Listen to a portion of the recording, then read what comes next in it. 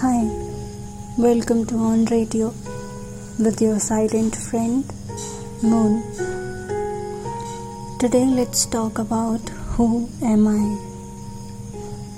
It's hard, isn't it, to look into ourselves and ask this question of which we already are aware of. Here I am, sitting in a room, looking outside my window, listening to some old tunes of piano. Let's see, by the end, if we find this answer. Who am I? I have heard people say, in order to give a good introduction, we must include our interest. What if they are not related? What if I am not interested anyways in anything? What if, and what if? If is the word which gives us hope to carry on for the future, isn't it? Beside that, I paint sometimes. Not very good, but I do. So, am I an artist? Well, who are you?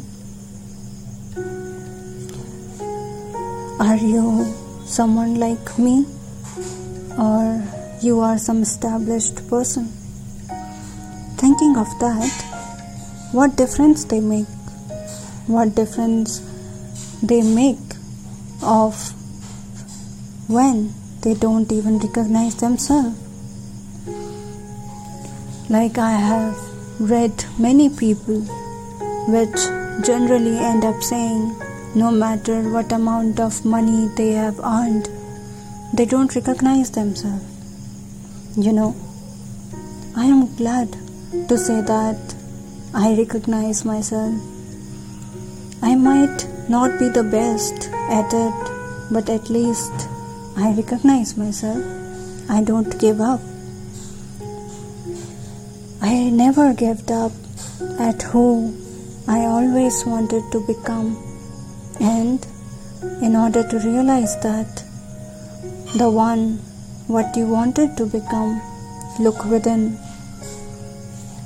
Talk to yourself. Ask yourself. Might feel stupid for a second or two, but I usually go lost in thoughts related to the subject I am specialized in, psychology. So, am I a psychologist? Well, who are you? Are you someone like me? Or someone already working for their dreams?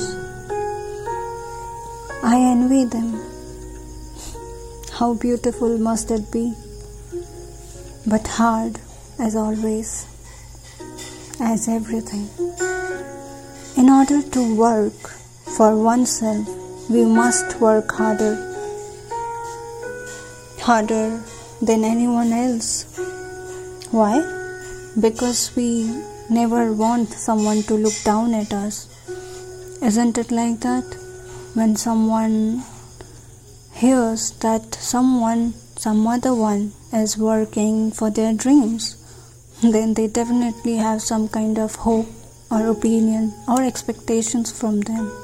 Or they usually have this opinion or assumption, I would say, that they think they have a very good support.